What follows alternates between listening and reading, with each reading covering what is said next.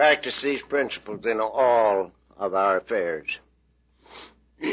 Step number 10 says we continue to take personal inventory. And when we're wrong, promptly admitted it. Now, I do not believe that this means, I don't see how a man can fall out of a chair when he's sitting in it, can you?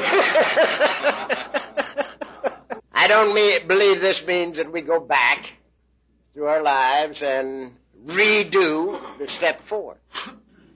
I think this means that we look at our day. How closely are we living according to these principles today? How are we doing today? Step 10 has been very, very, very important to me because up until the time I got into this program, there was no way that I could say, I don't know. There's no way I could say I don't know, particularly in business.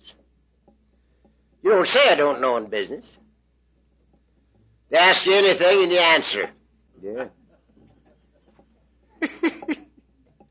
No way could I say I don't know. I'm quite sure that if you'd asked me to explain Einstein's theory, I'd have explained it. If you asked me how God created the earth, I'd have told you. And I very likely would have said, now on the third day we did thus and so. I couldn't say I don't know. I came to the program, and I learned that the truth was the most powerful thing on earth. By doing the things that the program told me to do. Just by doing them. In business, I learned to say I don't know. But that question's important. Tomorrow I'll know the answer to it. And tomorrow I did. In anything where I didn't know, I said I don't know. And that's very easy because you don't have to remember what you said. When you don't tell them something that you don't know. You don't have to remember. Tell them the truth. You don't have to remember. Another thing is, I was wrong. Hell, I didn't go around saying I was wrong. I think I told you this morning. Once I thought I was wrong, but I was mistaken. Now, the 24th day of June of this year, if we live and if Mrs. C don't divorce me between now and then, we'll have 50 years. Double harness.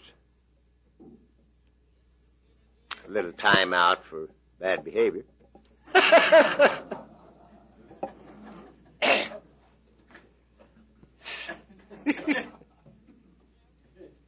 And I catch myself now saying to my wife, I was wrong.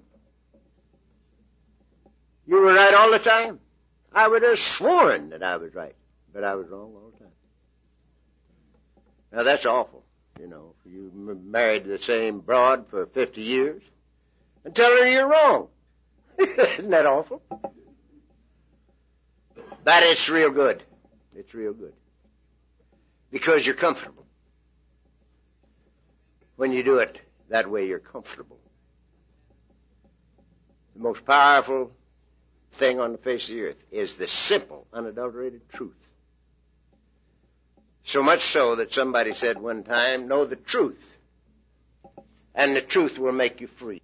And in all of our affairs, this holds true. In business and play and family and the work.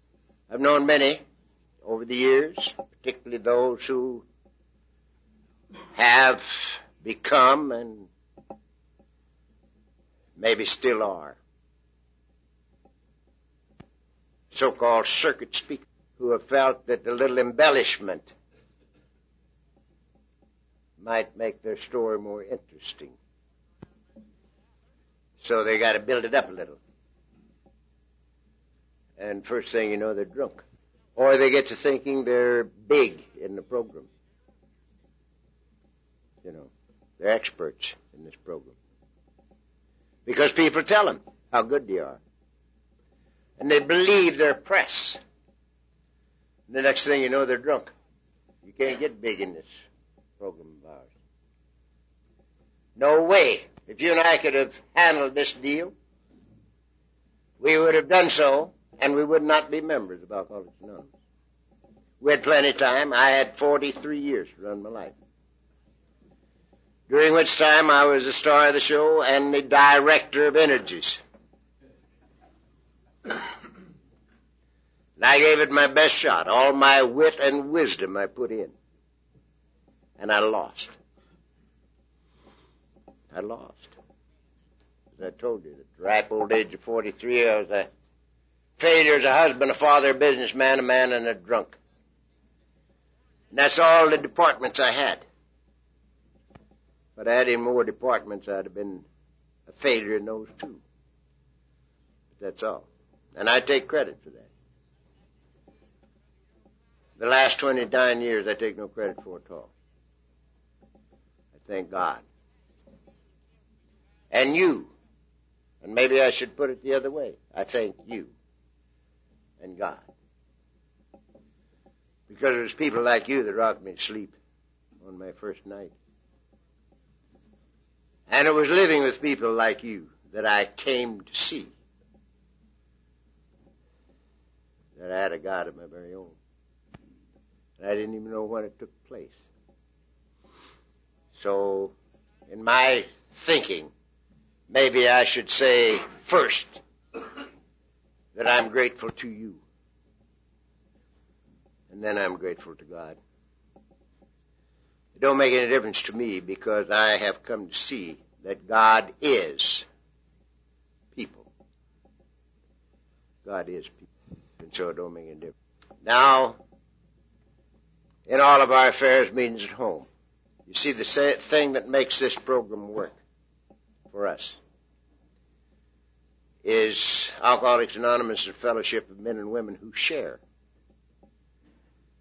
their experience, strength, and hope one with another in love, who share. There are very few people in Alcoholics Anonymous that will tell you anything. We don't tell, we share.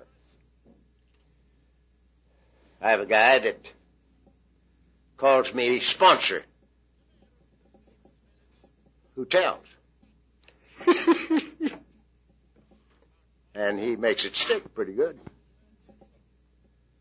I tell him, says I to him, I says, you're not even a member of Alcoholics Anonymous. Alcoholics Anonymous is made up of people who share. You don't share with anybody. You tell them. But whatever you do, keep doing it. Because I go over there on his birthday, and there's 65 sober kooks in his backyard. 65 of them. And every one of them are his babies. And every one of them are people I couldn't touch with a 10-foot pole. And they're sober. So whatever you're doing, keep doing it. The society could not do without one Clancy. But if it had to, it'd wreck us all the way across the country.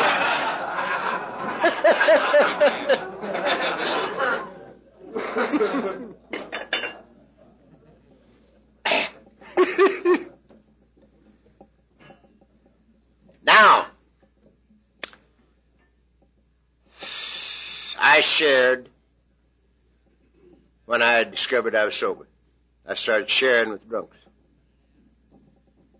I like to think of it like this. Many of you have heard me say this before. I like to think of me as a glass of dirty water, a dirty glass full of dirty water. And during my drinking days, I was always knocking it off, quitting. Every time it got too bad, I quit.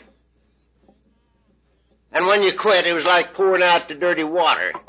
And now you got an empty glass and it's dirty and empty. And it can only be empty so long and you got to fill it again. And you fill it back up with dirty water. When I came to the program, I didn't quit. I haven't quit drinking yet. And I came with a dirty glass full of dirty water. And at the first meeting, a little stream of clear water started running in there. And I liked it, and I came back, and the little stream of clear water kept running in. And after a while, I discovered that the glass was clean, and the water was clean, and the glass was full. And then I had to start trying to give it away, and it was only tipped to the drunk, because the drunks gave it to me. And I shared with the drunks. And as time went on, she started straightening up. And eventually, it was straight. And the water was still running in because I'm still going to meetings, the clear water. And then it was spilling on all directions, to whomsoever will. And it was good. And I shared with lots of people. Jews, Gentiles, and Greeks, blacks, whites. All kinds of people. I shared. But my youngest son, I told. I didn't share with him. I told him. Because, you see, when he came along, he was born with grease paint in his ears. And I was born with a pitchfork in my hand. And I couldn't understand him. I just couldn't understand him. When he was that high, we lived over in Beverly Hills, and we had alleys behind the houses. Picked up the garbage and stuff from behind the alley. Old Dick used to run the alleys. And he'd find where somebody had thrown away a colorful dress or something. And he'd get it. And he'd bring it into the garage. And he'd make a costume out of it. And he'd get himself some earrings, and he'd paint himself all up and have this costume, and he'd come out and put on a show. 6 years old, 7 years old. And I'd look at him, and I'd say to myself, what the goddamn hell have I got here?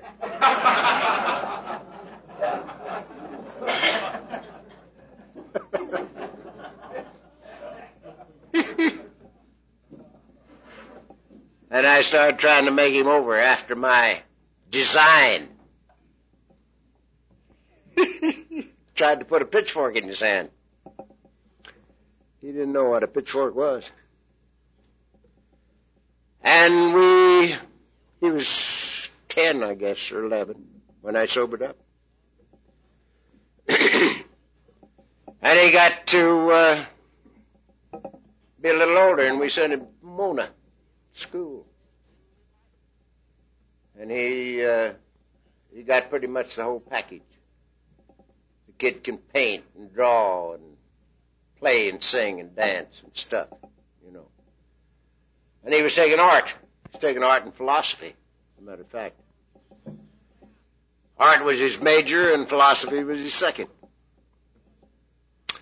And so I'd go out there and take him to dinner once in a while. And he'd tell me the values of modernistic and futuristic painting. And he shouldn't have done that.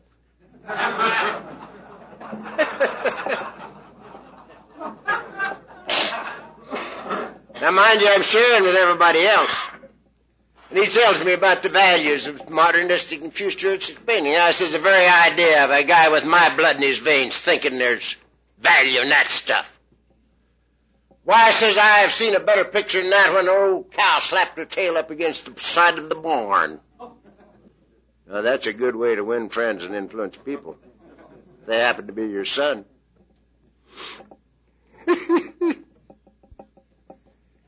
And, of course, when he talked with his friends about philosophy,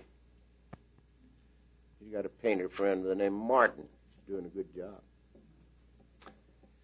Has his own children now.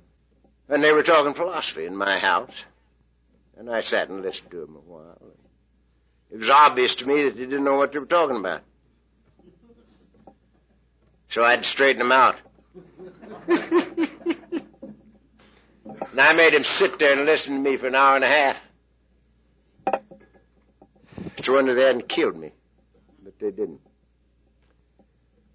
Well, I couldn't understand why we couldn't get along. I couldn't understand. And I was trying my damnedest to get acquainted with that kid, and I could not understand why I couldn't. And we had been living in the house we live in now for about, say, 10 years. And we have a tremendous view from every room in the house, as a matter of fact, but particularly out of the living room. And people had been telling me for 10 years what they saw out of my window.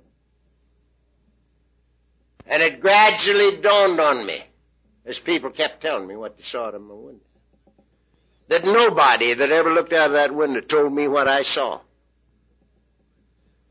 And eventually I came to see that nobody sees what I see out that window. And something started clicking in my mind.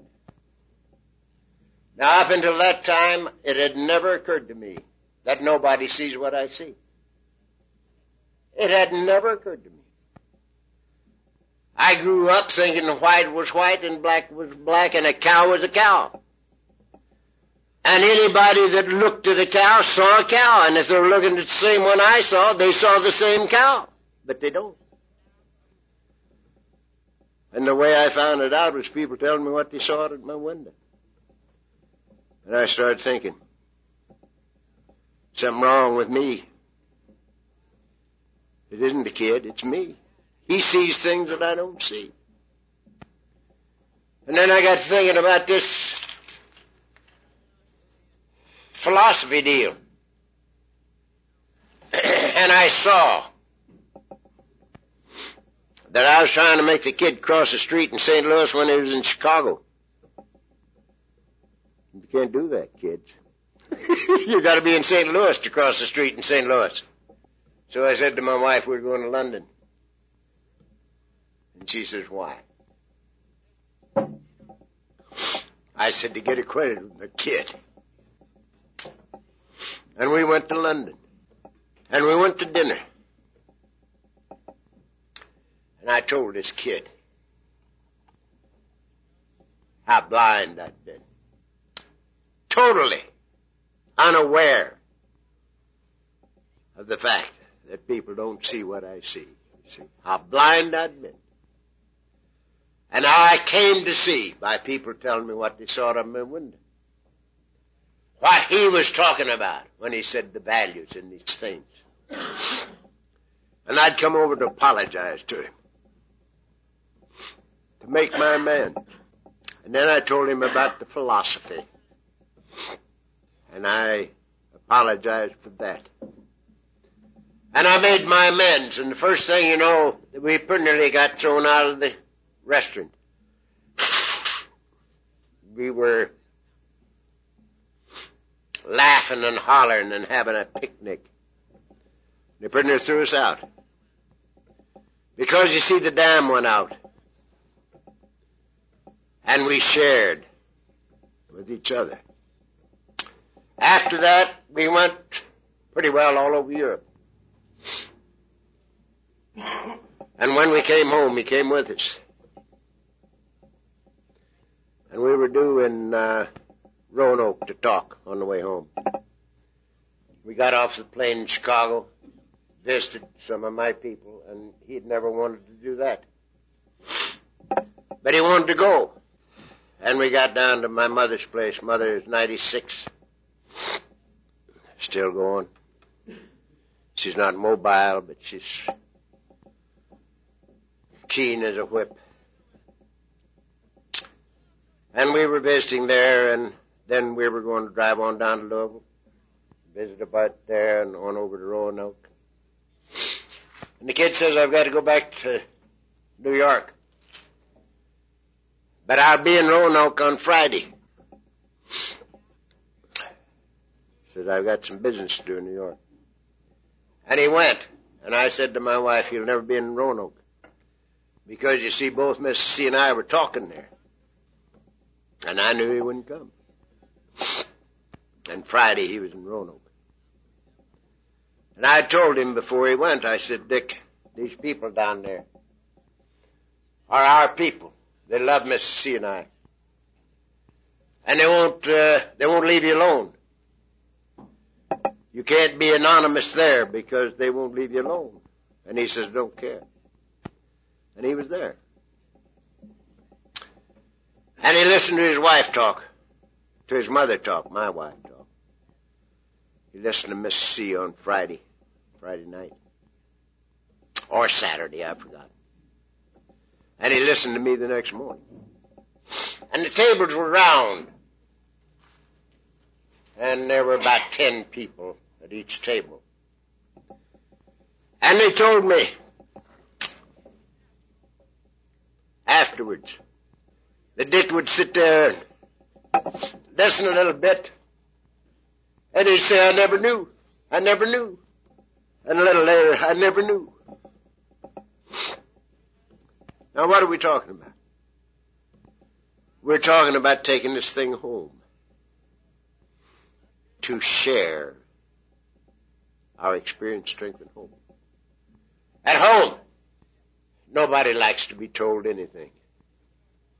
We think that we're old enough and smart enough that we should be able to tell our kids. They don't want to be told. They want to share, and they don't want to know how smart we are. They want to know how we beat ourselves to death and what we did to get out of it. They want to share with us. The language of the heart has no age. One of the great experiences of my life, I guess it's been near 2 years now. They carried me up to North Battleford, Saskatchewan, to the inter-provincial Alateen meeting. And we have 12 or 1,500 kids for me to share with. It's a fabulous weekend. Don't think that they can't understand you when you share with them, because they can. If you share and don't tell, it's fantastic.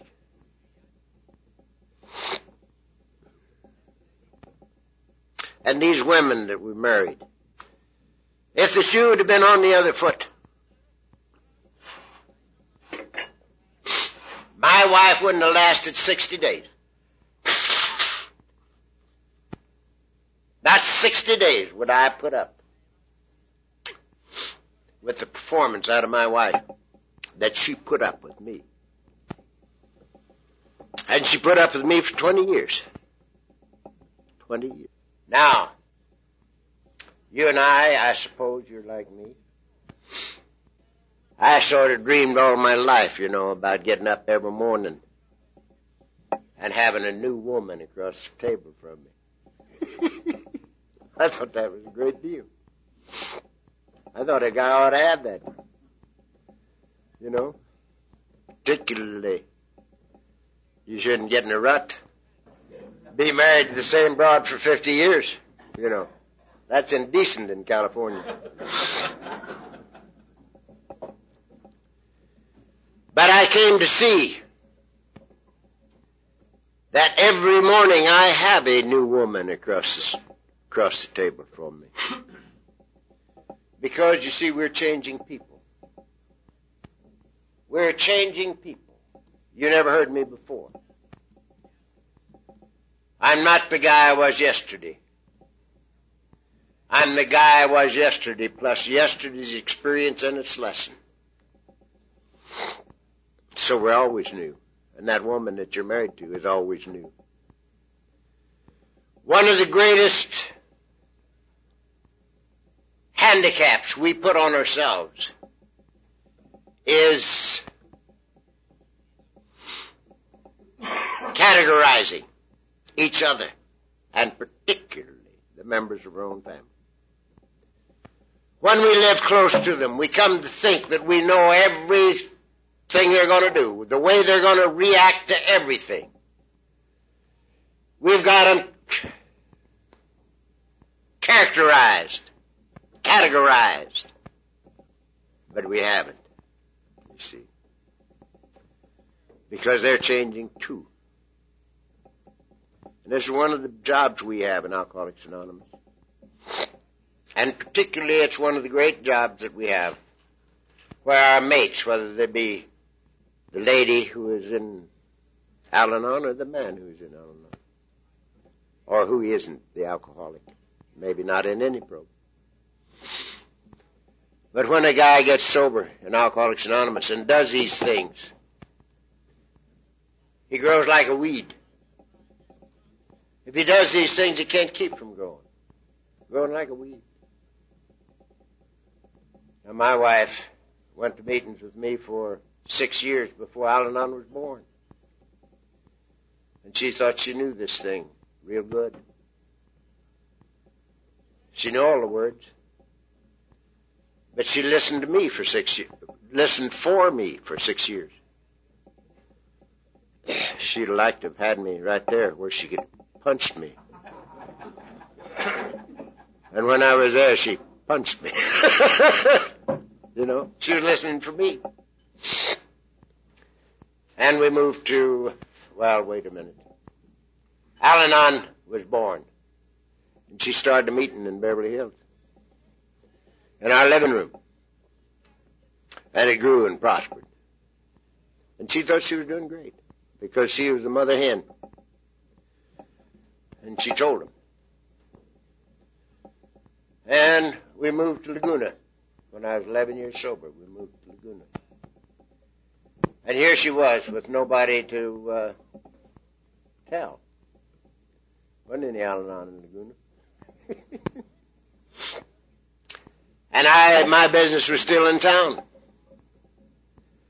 And whilst when we lived in Beverly, I could go get her and take her to meetings with me every night, you know. Have dinner at home, take her to a meeting. But when we got in Laguna, that couldn't happen. And so, she got very, very depressed. She put the B on me to slow down. I must stay home a little bit, because she wasn't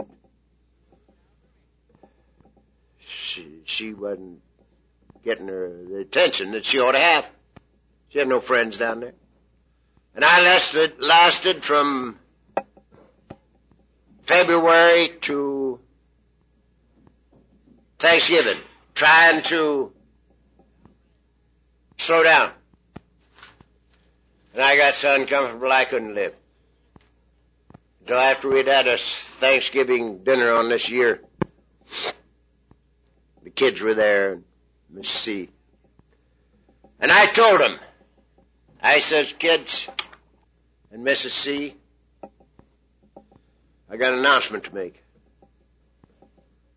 From now on, when that phone rings, I gotta go. I can't pick and choose what I'm gonna do. I can't tell this guy, yeah, I'll talk for you, and this one I won't talk for you. There'll be drunks in both places. And I can't do it. And when that phone rings, I've got to do what they want me to do. It's within my power. And if you don't like it, get yourself another husband and get yourself another father. I had to do it because I couldn't live that way. Suppose the guy hadn't have been there when I went. You know. So, Dick sort of came into that picture, too. He said, Mom, why don't you start another Al-Anon group? Because his mother was deeply depressed. And she started another Al-Anon group. And the next thing you knew, she was going to town. Because this time, she started it for her. And she started growing like a weed. And she's found the same thing I found. And it's a beautiful thing. And we share. We share all the time. Now, we don't always agree, but it isn't necessary. We've learned how to disagree and not be disagreeable. And that's a good thing, you know. And we share. We don't tell. I don't tell. She don't tell me. We share. Now this is what we're talking about. To practice these principles in all of our affairs. In all of our affairs. Now we said this morning that when we learned why people did what they did, they couldn't hurt us. That people do what they do because they have to, not because they want to. When we know better, we do better. One of the things that we didn't speak of yet was this. That in simple psychology, they told us that the two great needs of the individual are to be needed and to be loved. Everybody gets that in psychology, I guess. The two great needs are to be needed and to be loved. And that's just as backwards as everything else they told me. What about business and about God? It's totally backwards. The two great needs of the individual are to love and to do. These are the great needs of the individual. To love and to do. Certain doctor that writes on my blackboard called me one night at midnight. And he says, Chuck, what's your definition of love? I says, it's the same at 10 o'clock in the morning as it is at midnight. What the hell are you calling me at midnight for? He says, what's your definition of love? I says, you won't like it. But he says, what is it? I says, action. He says, what do you mean? Action. I says, action. If you love somebody, you do things for them. You do things. You don't trade with them. There's no barter in love. There's no barter in love. You do things because you want to. With no strings on it at all. Marriage isn't a 50-50 thing. It isn't a 75-25 thing. Marriage is 1,000 to nothing. You don't barter. You don't barter with God. And you don't barter with each other. The simple, unadulterated truth. The motivation. Love. And love is the fulfillment of the law. You do it because you love it, for free and for fun.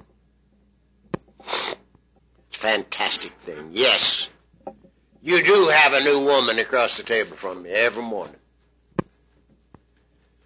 And it's beautiful. How much more interesting life is. Now, I had one more thing that was fantastic in my life that I want to share with you. Came out of total collapse, total failure. And the fact that I had already practically ruined my body and my mind. Many of you have heard me say that when I got here, it took me over 6 months to put the Serenity Prayer together in English. Not spiritually, in English. I couldn't make that thing make sense. That's the kind of a mind I brought. And it took me 3.5 years to get over falling on my face after my last stroke. That's the kind of body I brought. I guess I had as many related disorders as you usually have. My wife was divorcing me. I believe that to be a related disorder. My kids wouldn't come home when I was around. I think that's a sort of a related disorder. My boss had sent word to the house that if I ever step foot in the plant again, he's going to throw me through the window. I think that's a related disorder. Because that means that you ain't got nothing coming in. I had no health, no sanity, no job, no nothing.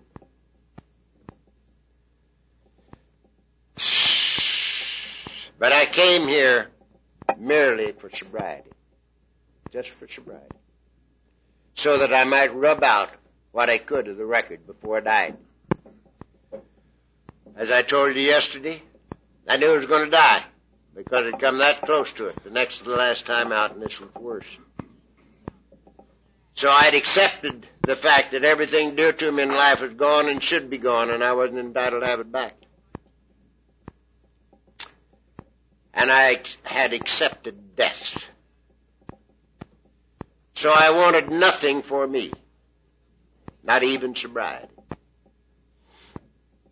And incidentally, this is the greatest freedom on the face of the earth.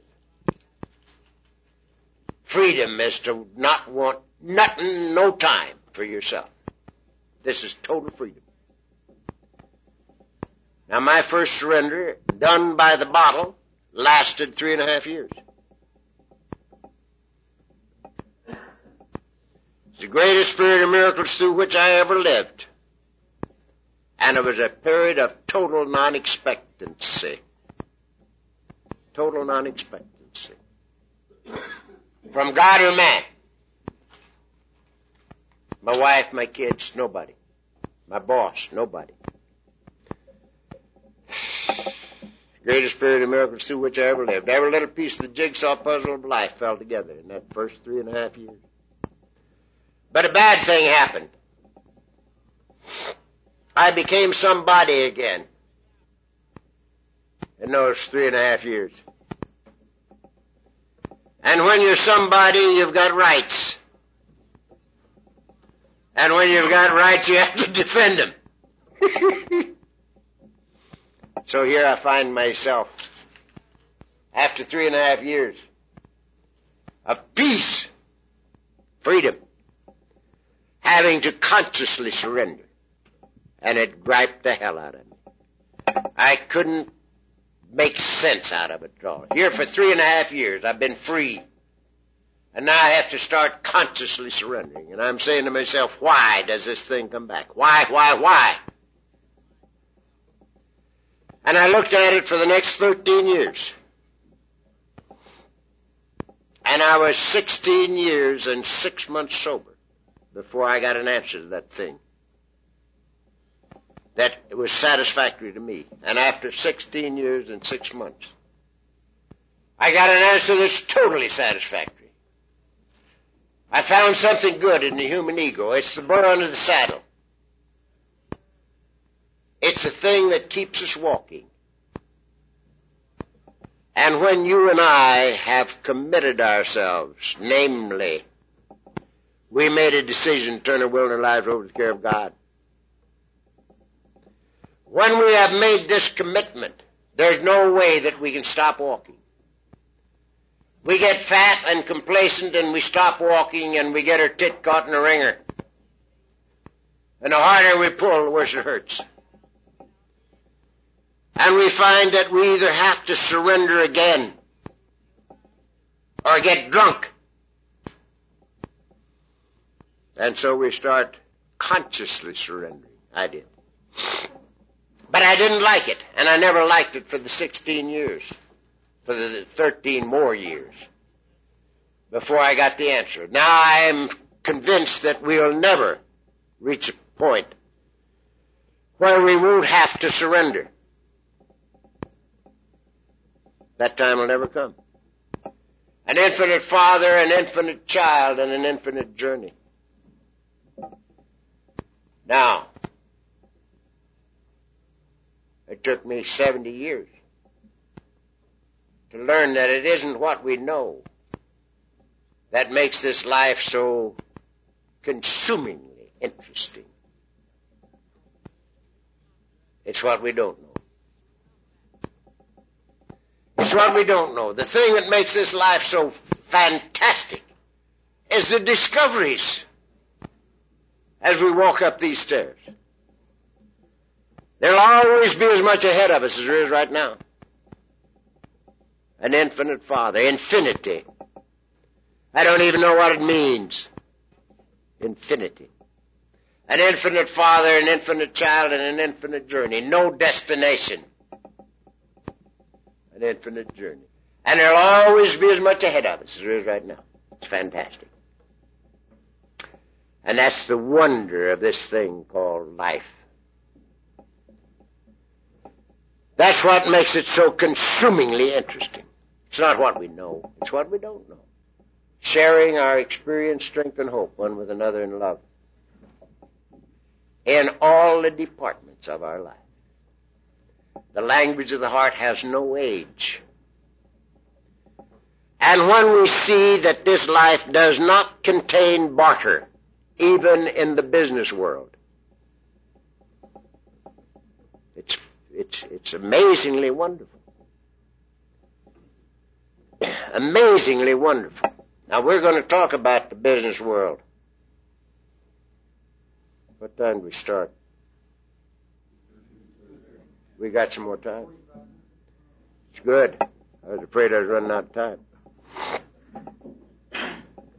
We won't get through with this, but we're going to talk about it a little.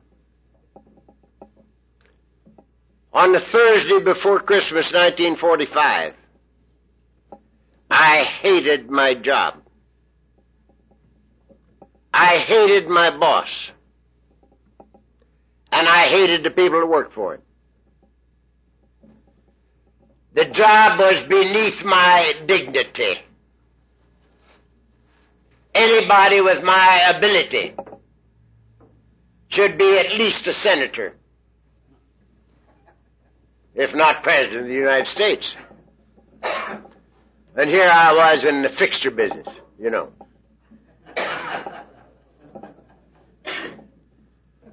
And it was obvious to me that I was the only one around there that had any brains. And the boss had all the money. And he was telling me what to do. And the very injustice caused me to do a little drinking.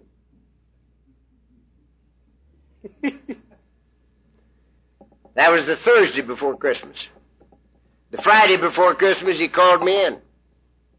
Gave me that little talk and gave me $3,000 for a Christmas present. And I got drunk on the way home. Came to after the middle of January. Finally went down there. About the end of January. And he came in and threw me out. Threw me through the window, but he didn't.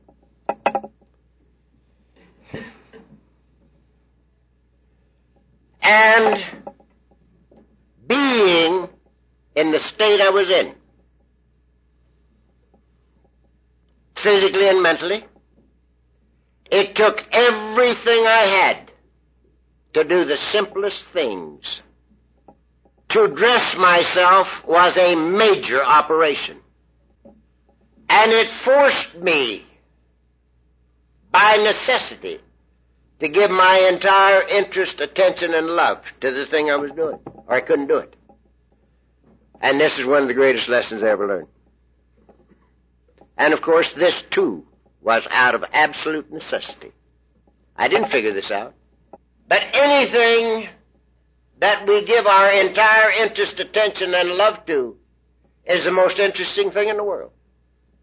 Even if it's nothing but shaving and dressing.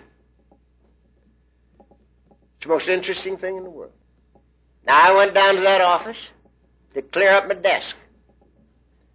That was the office and the home were the two things that I'd fouled up the worst.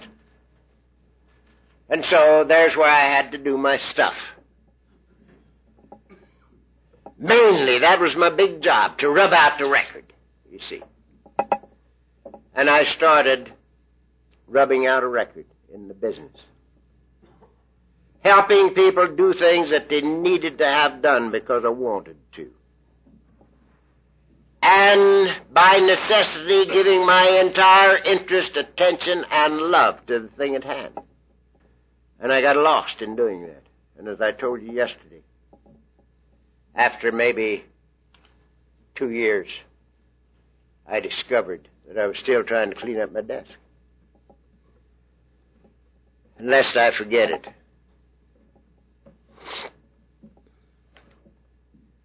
when I was 11 years sober, I bought the business. And I owned it until 3 years ago, when I sold out. And when I sold out, about this many men worked for me. And many of them had been with me for many years. And they had 1/8 of an inch of skin inside their hands. They were mechanics.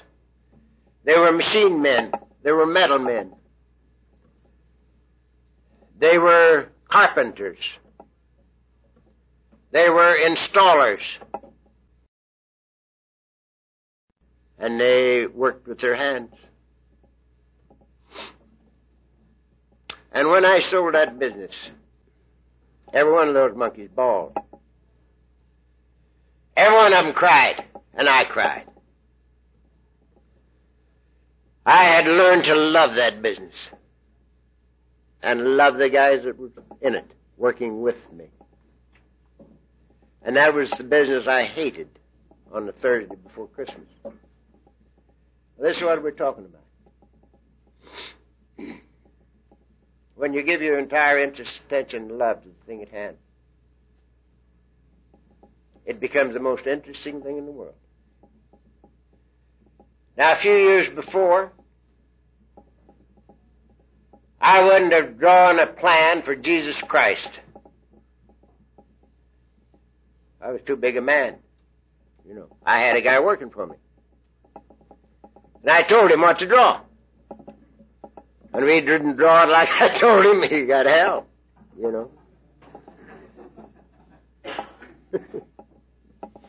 I went back down there last of January 1946, and I didn't have anybody working for me. And I started drawing those plans myself. And I drew them till I got out of the business. I never had anybody in there drawing plans. I drew them. And it was amazingly interesting, you know. It's beautiful.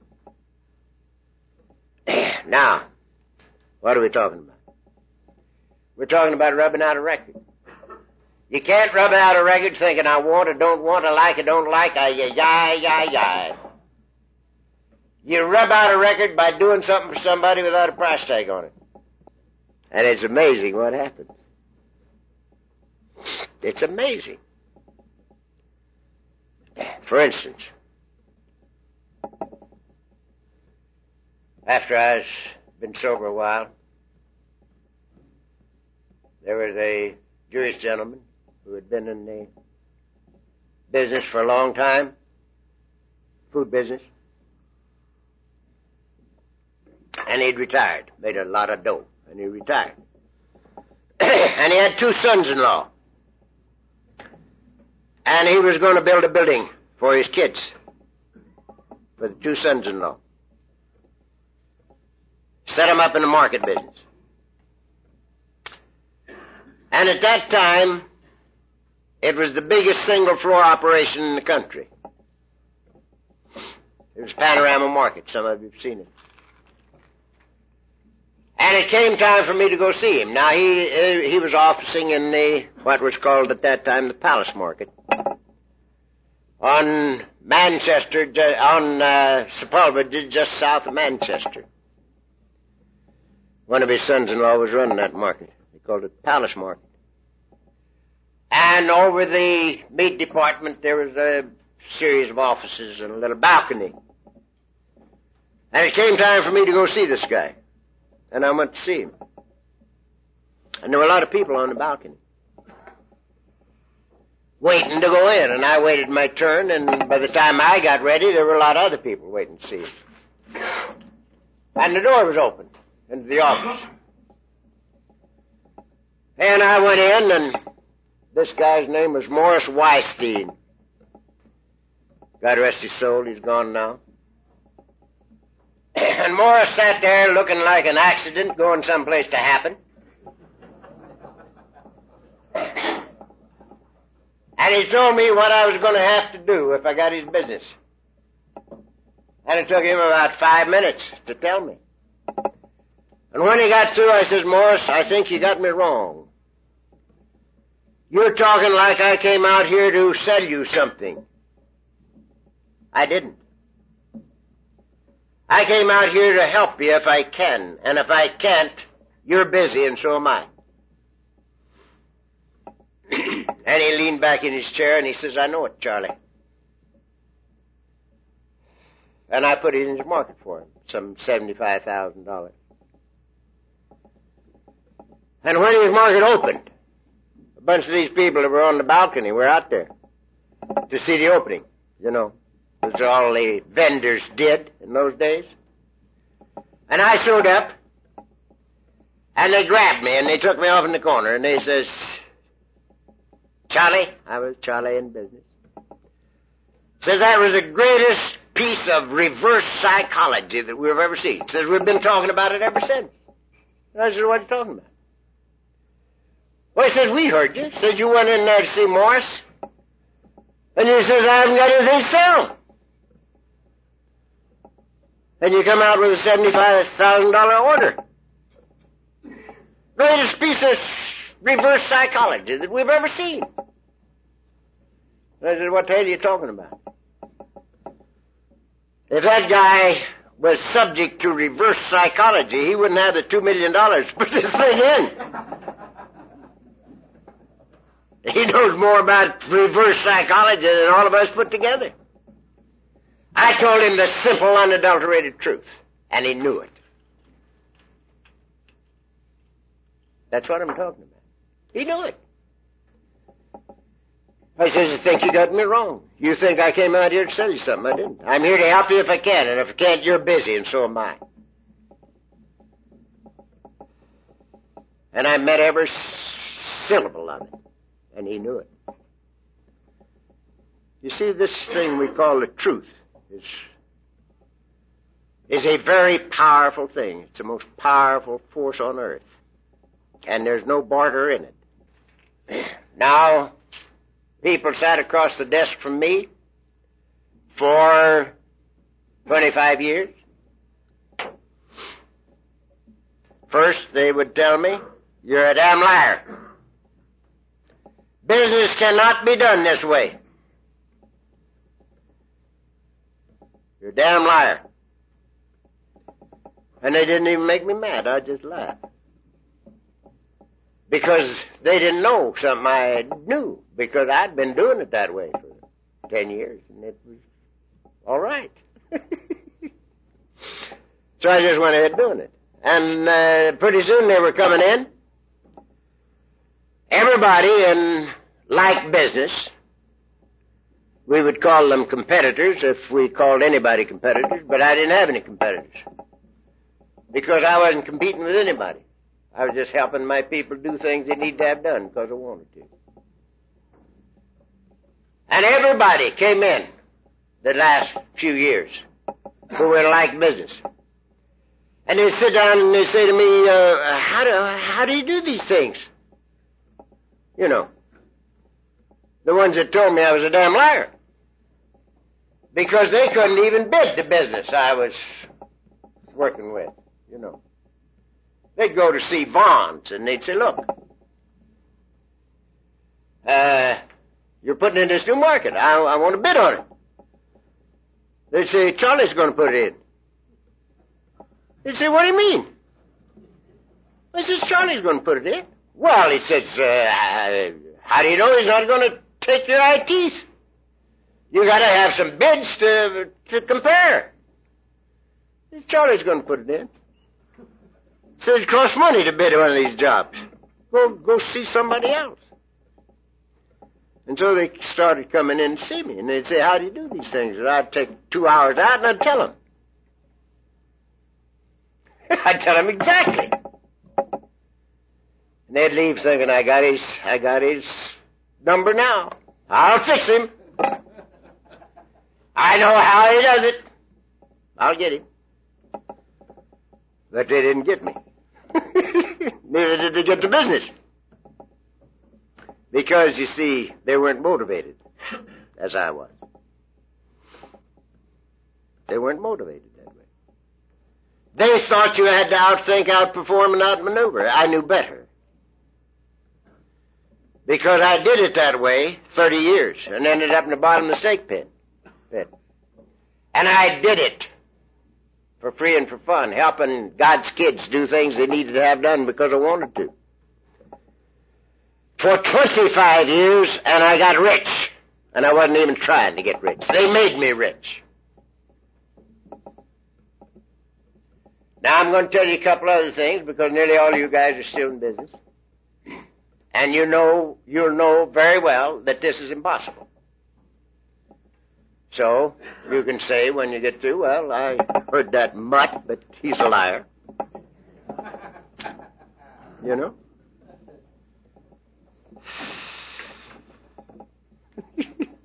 A couple of my Jewish friends had a market at Crenshaw and 101 called Foods Company.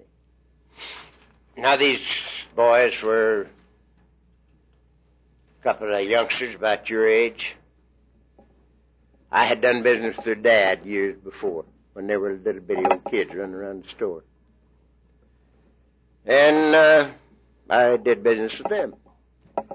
And they wanted to change the fixtures in the liquor department. And they had an architect, designer, designed some fixtures and stuff, and called me and says, come down and take a look at this. Tell me what they're worth.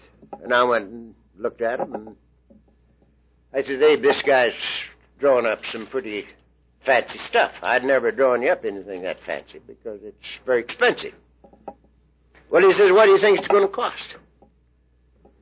And there weren't many of them. And I said, Abe, my guess is it cost you $4,500. He says, put them in. And I put them in. And they were in the store, and he had them working. They were doing a good job for him. And I had my costs in. And I had $5,700 in. My money, $5,700. And I called Abe, and I said, Abe, do you remember what I quoted you for those fixtures? And he said, no, but he says, I suppose I have it written down here someplace on my desk. Well, I says, don't look for it. I'll tell you. It's $4,500. And I says, Abe, you can have them for $4,500. They're in your store, and they're doing a good job. And you can have them for $4,500, because that's what I guessed on it. But I was wrong. I had $5,700 in those fixtures. He says, Charlie had a profit and send me the bill. And I says, don't want that. I made the mistake. But I would like to get my money out of it. He says, Charlie, put a profit on it and send me a bill and I'll pay you. I says, no, but I'll bill you for $5,700 if that's all right with you. He says, if that's the way you want to do it. Now, you know better than that. Nobody'd do that. I billed him $5,700 and he paid. I had another outfit that I did business with. The last deal I put in for him was at, it's called Pride Center. And it was Fallbrook and Victory out in West Valley. It was a big deal. And we put it in and it was opened and it was running about maybe 90 days. Did a good job. Beautiful thing. And Dave Shore called me one day and he says, Charlie, you haven't billed me. And I said, no, Dave, I didn't know what to bill you. But I got the costs in now and I can get it together for you pretty fast. He says, how fast? I says, probably an hour, I can call you back. Well, he says, please do. We want to finance this thing. And we have to know the amount. So call me back as quick as you can. In an hour, I had the dope for it. And I called him, and I said, Dave, are you sitting down? And he said, yeah. I says, are you alone in the office? He says, no, Charlie's sitting across the desk from me. I says, your heart all right? He says, I've had no trouble with it. Well, I says, here it comes. You owe me $225,000. And he said, well, isn't that too bad? He says, I just wrote on a slip of paper, $225,000 and handed it over to Charlie across the desk. He says, you ought to hire me as an estimator. Says, send me a bill. Now, you know that's wrong.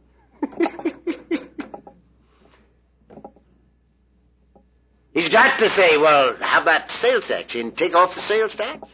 You know? Not a word. Send me a bill. I was in trouble. 1958. Pretty bad trouble. And I had to have some business. I had a vacant plant. And it cost me $13,500 a week to keep the doors open. And I had to get some business, so I went out to get it. And I had 5 deals that I thought I could get. Deals that I'd worked on. And it looked like they were mine. And I went to get them. And one after another, they evaporated. But the last one could not evaporate. Because the 2 owners of the deal were members of Alcoholics Anonymous. 28 of their high echelon were members of Alcoholics Anonymous. I was poor chap. And that was my deal, and it couldn't be anybody else's deal because I'd done all their thinking, all their planning, everything. I'd gotten the deal together for them. And it was mine. And I went down to get it. And about 4 or 5 of us went to lunch and had a good time down there at Welch's on Atlantic. Came back and everybody laughed like rats from a sinking ship. There's nobody left but Harold Hodges and myself. And we went into his office and I reached for the money. And he says, Chuck, he says, I thought you could never get yourself out of that mess you were in up there. And I gave this deal to Hill. And it was the last one. There weren't any more. And about 5 minutes later, he says, Chuck, why don't you say something? I says, Harold, there's nothing to say. And I went out and started to drive back to town. Their office was in Long Beach. My plant was at 40th and Alameda, and I couldn't drive, so I drove off the road. And I sat there and I looked at myself for a while, and I couldn't get myself together. Here, everything had just evaporated right in front of my eyes. And I finally came to see that here I had gone out for the first time in years to get some business. 12 years before, I'd started making 12-step calls in business, helping people do things they need to have done because I wanted to. And here, there was a pinch, and I had to go get it. And I went out there to get it. And everything evaporated. And I said to myself, can't get any worse.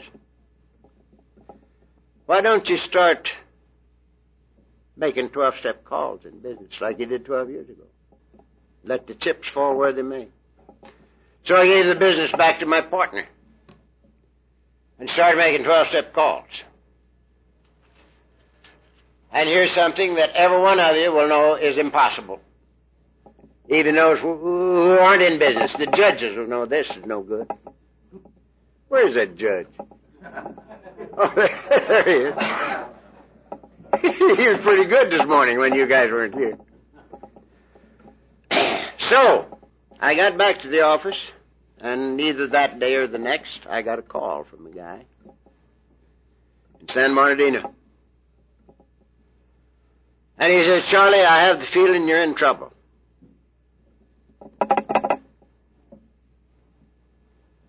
And I have written out a check for $50,000 in your name, and it's lying here on this desk of mine.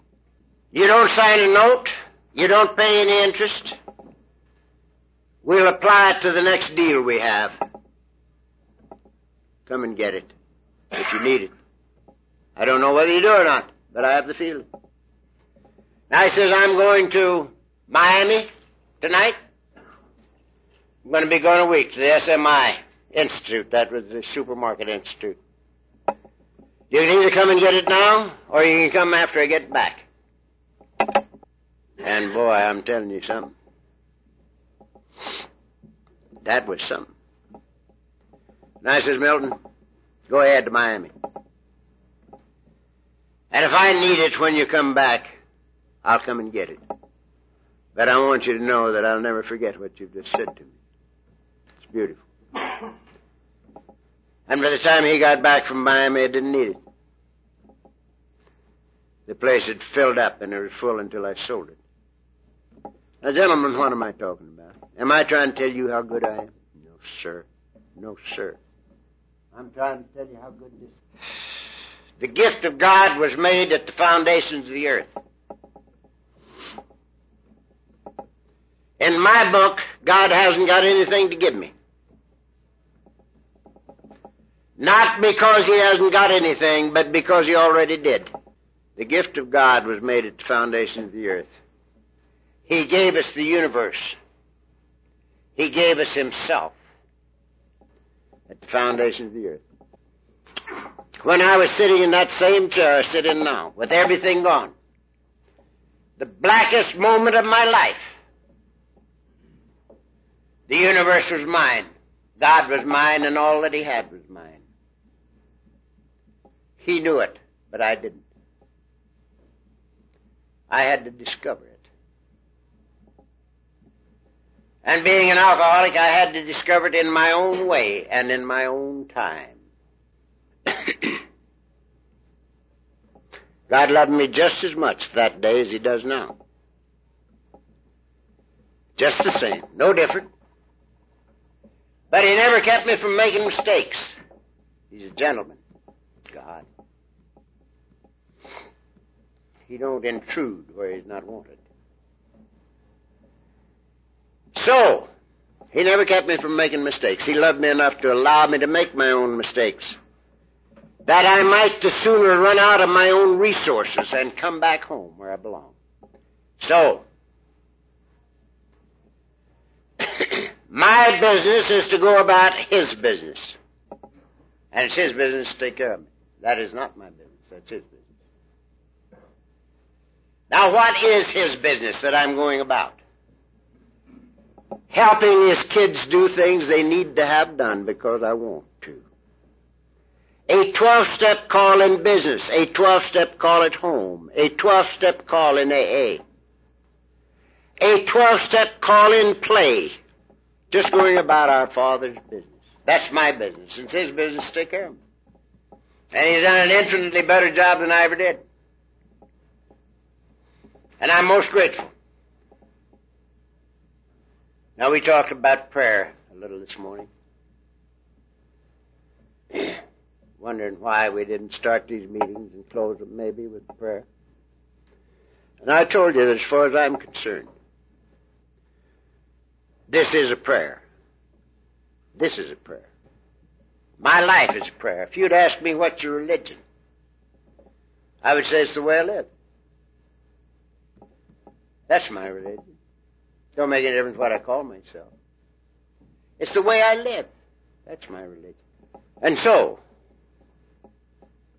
that's my business, to go about his business. Because I want to. Now, there are a couple of little things that I learned many, many years ago that fit right into this picture. There's an old Upanishad that comes out of India. Most of you scholars know about the Upanishads and the Vedas of India. I had a guy down Palm Springs when we were down there last who was a Vedantist. And he was telling me what a bunch of butchers we were in AA as far as spiritual things were concerned. He was telling me that we had to purify our hearts.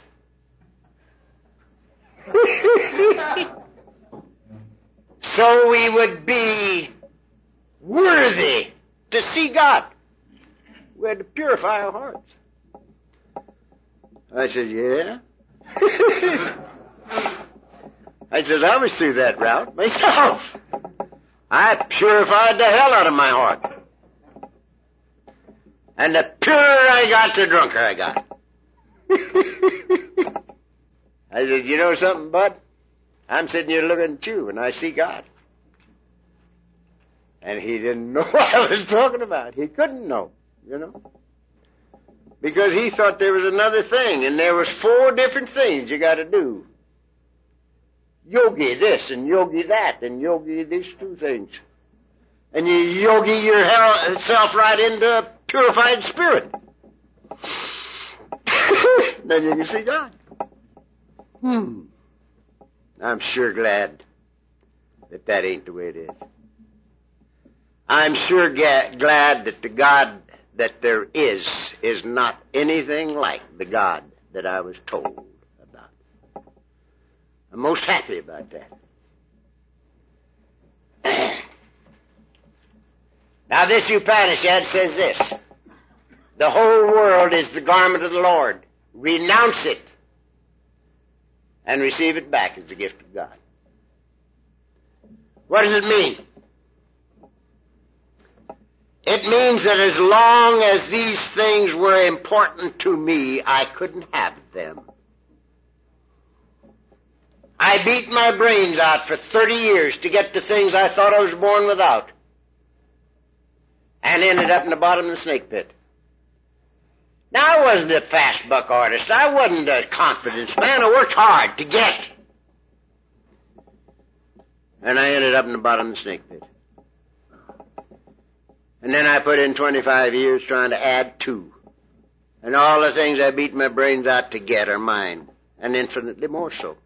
When they're unimportant to me. They belong to me.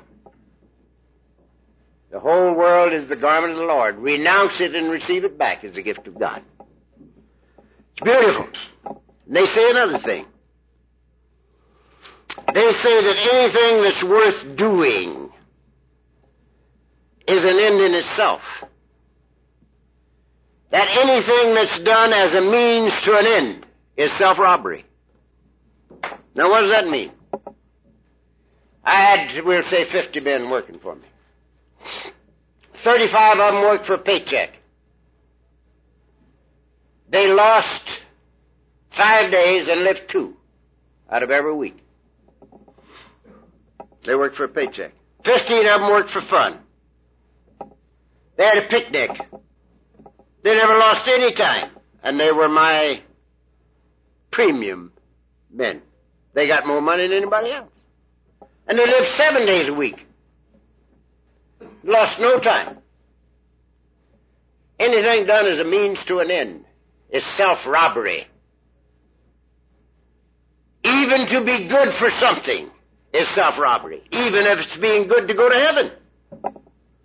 It's pretty good motivation. But it's self-robbery. Because there's no barter in this deal. No barter at all. We do it for free and for fun because we love it. It's fascinating. To be good for nothing. This is the freedom of life. Just to be good for nothing. That's not self-robbery. That's for fun and for free. Now, I said a while ago, in my opinion, the gift of God was made the foundation of the earth. I'm not the first guy that's ever said that. It's written, fear not, little flock, it's the Father's good pleasure to give us the kingdom. Fear not, little flock, it's the Father's good pleasure to give us the kingdom. I don't say you got to earn it. It is written, take no thought of the morrow, what you shall eat, what you shall drink, or wherewithal you shall be clothed. Your Heavenly Father knoweth what you have need of before you ask Him. It is written, whatsoever you desire when you pray, believe that you have it, and you'll receive it. Now, how in the world are you going to believe that you got something that you ain't got? How are you going to believe it? There's a trick to it. You got to know that the gift of God was made at the foundation of the earth. That God's will for you, His child, is fulfillment, peace, and joy. And that every good and perfect gift is from His hand. So, when we recognize this, then we know that what we might pray for is already ours. It's already ours. The gift of God to His kid. No border. Now, lastly, for this session, I'm doing pretty good. You know, I'm holding the time limit right pretty nearly on the dot.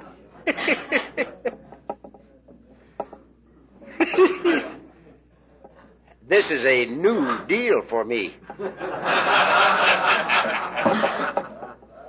It's reported in the fellowship. They say, what comes after Chamberlain? And they say, Tuesday. Here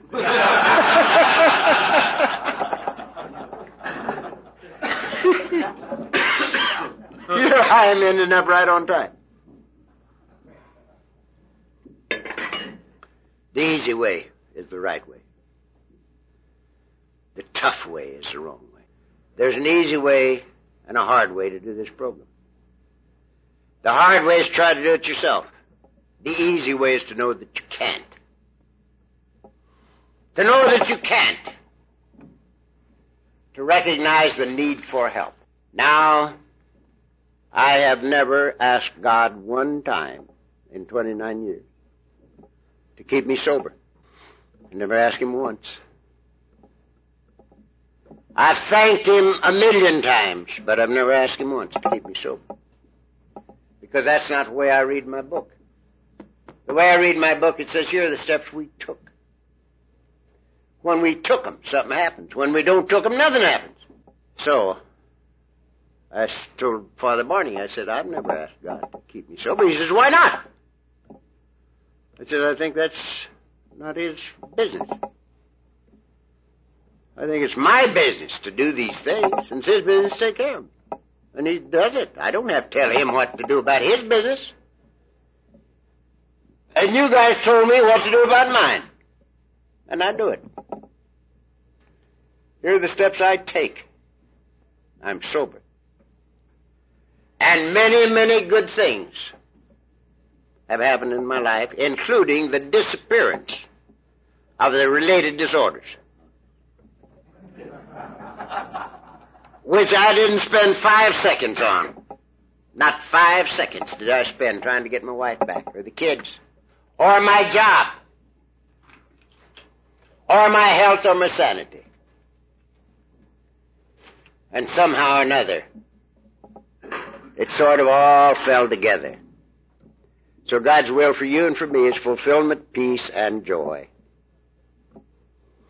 The gift of God was made at the foundations of the earth. What you came here looking for, you came looking with. But we have to find it where it is, and it's right here. And it's an inside job. It's an inside job. Uncovering, discovering, and discarding is Alcoholics Anonymous. It's a fascinating way of life. And it gets better for 29 years to my certain knowledge. And I suspect it's going to get better forever. World without end. Amen. God bless you all. That's it.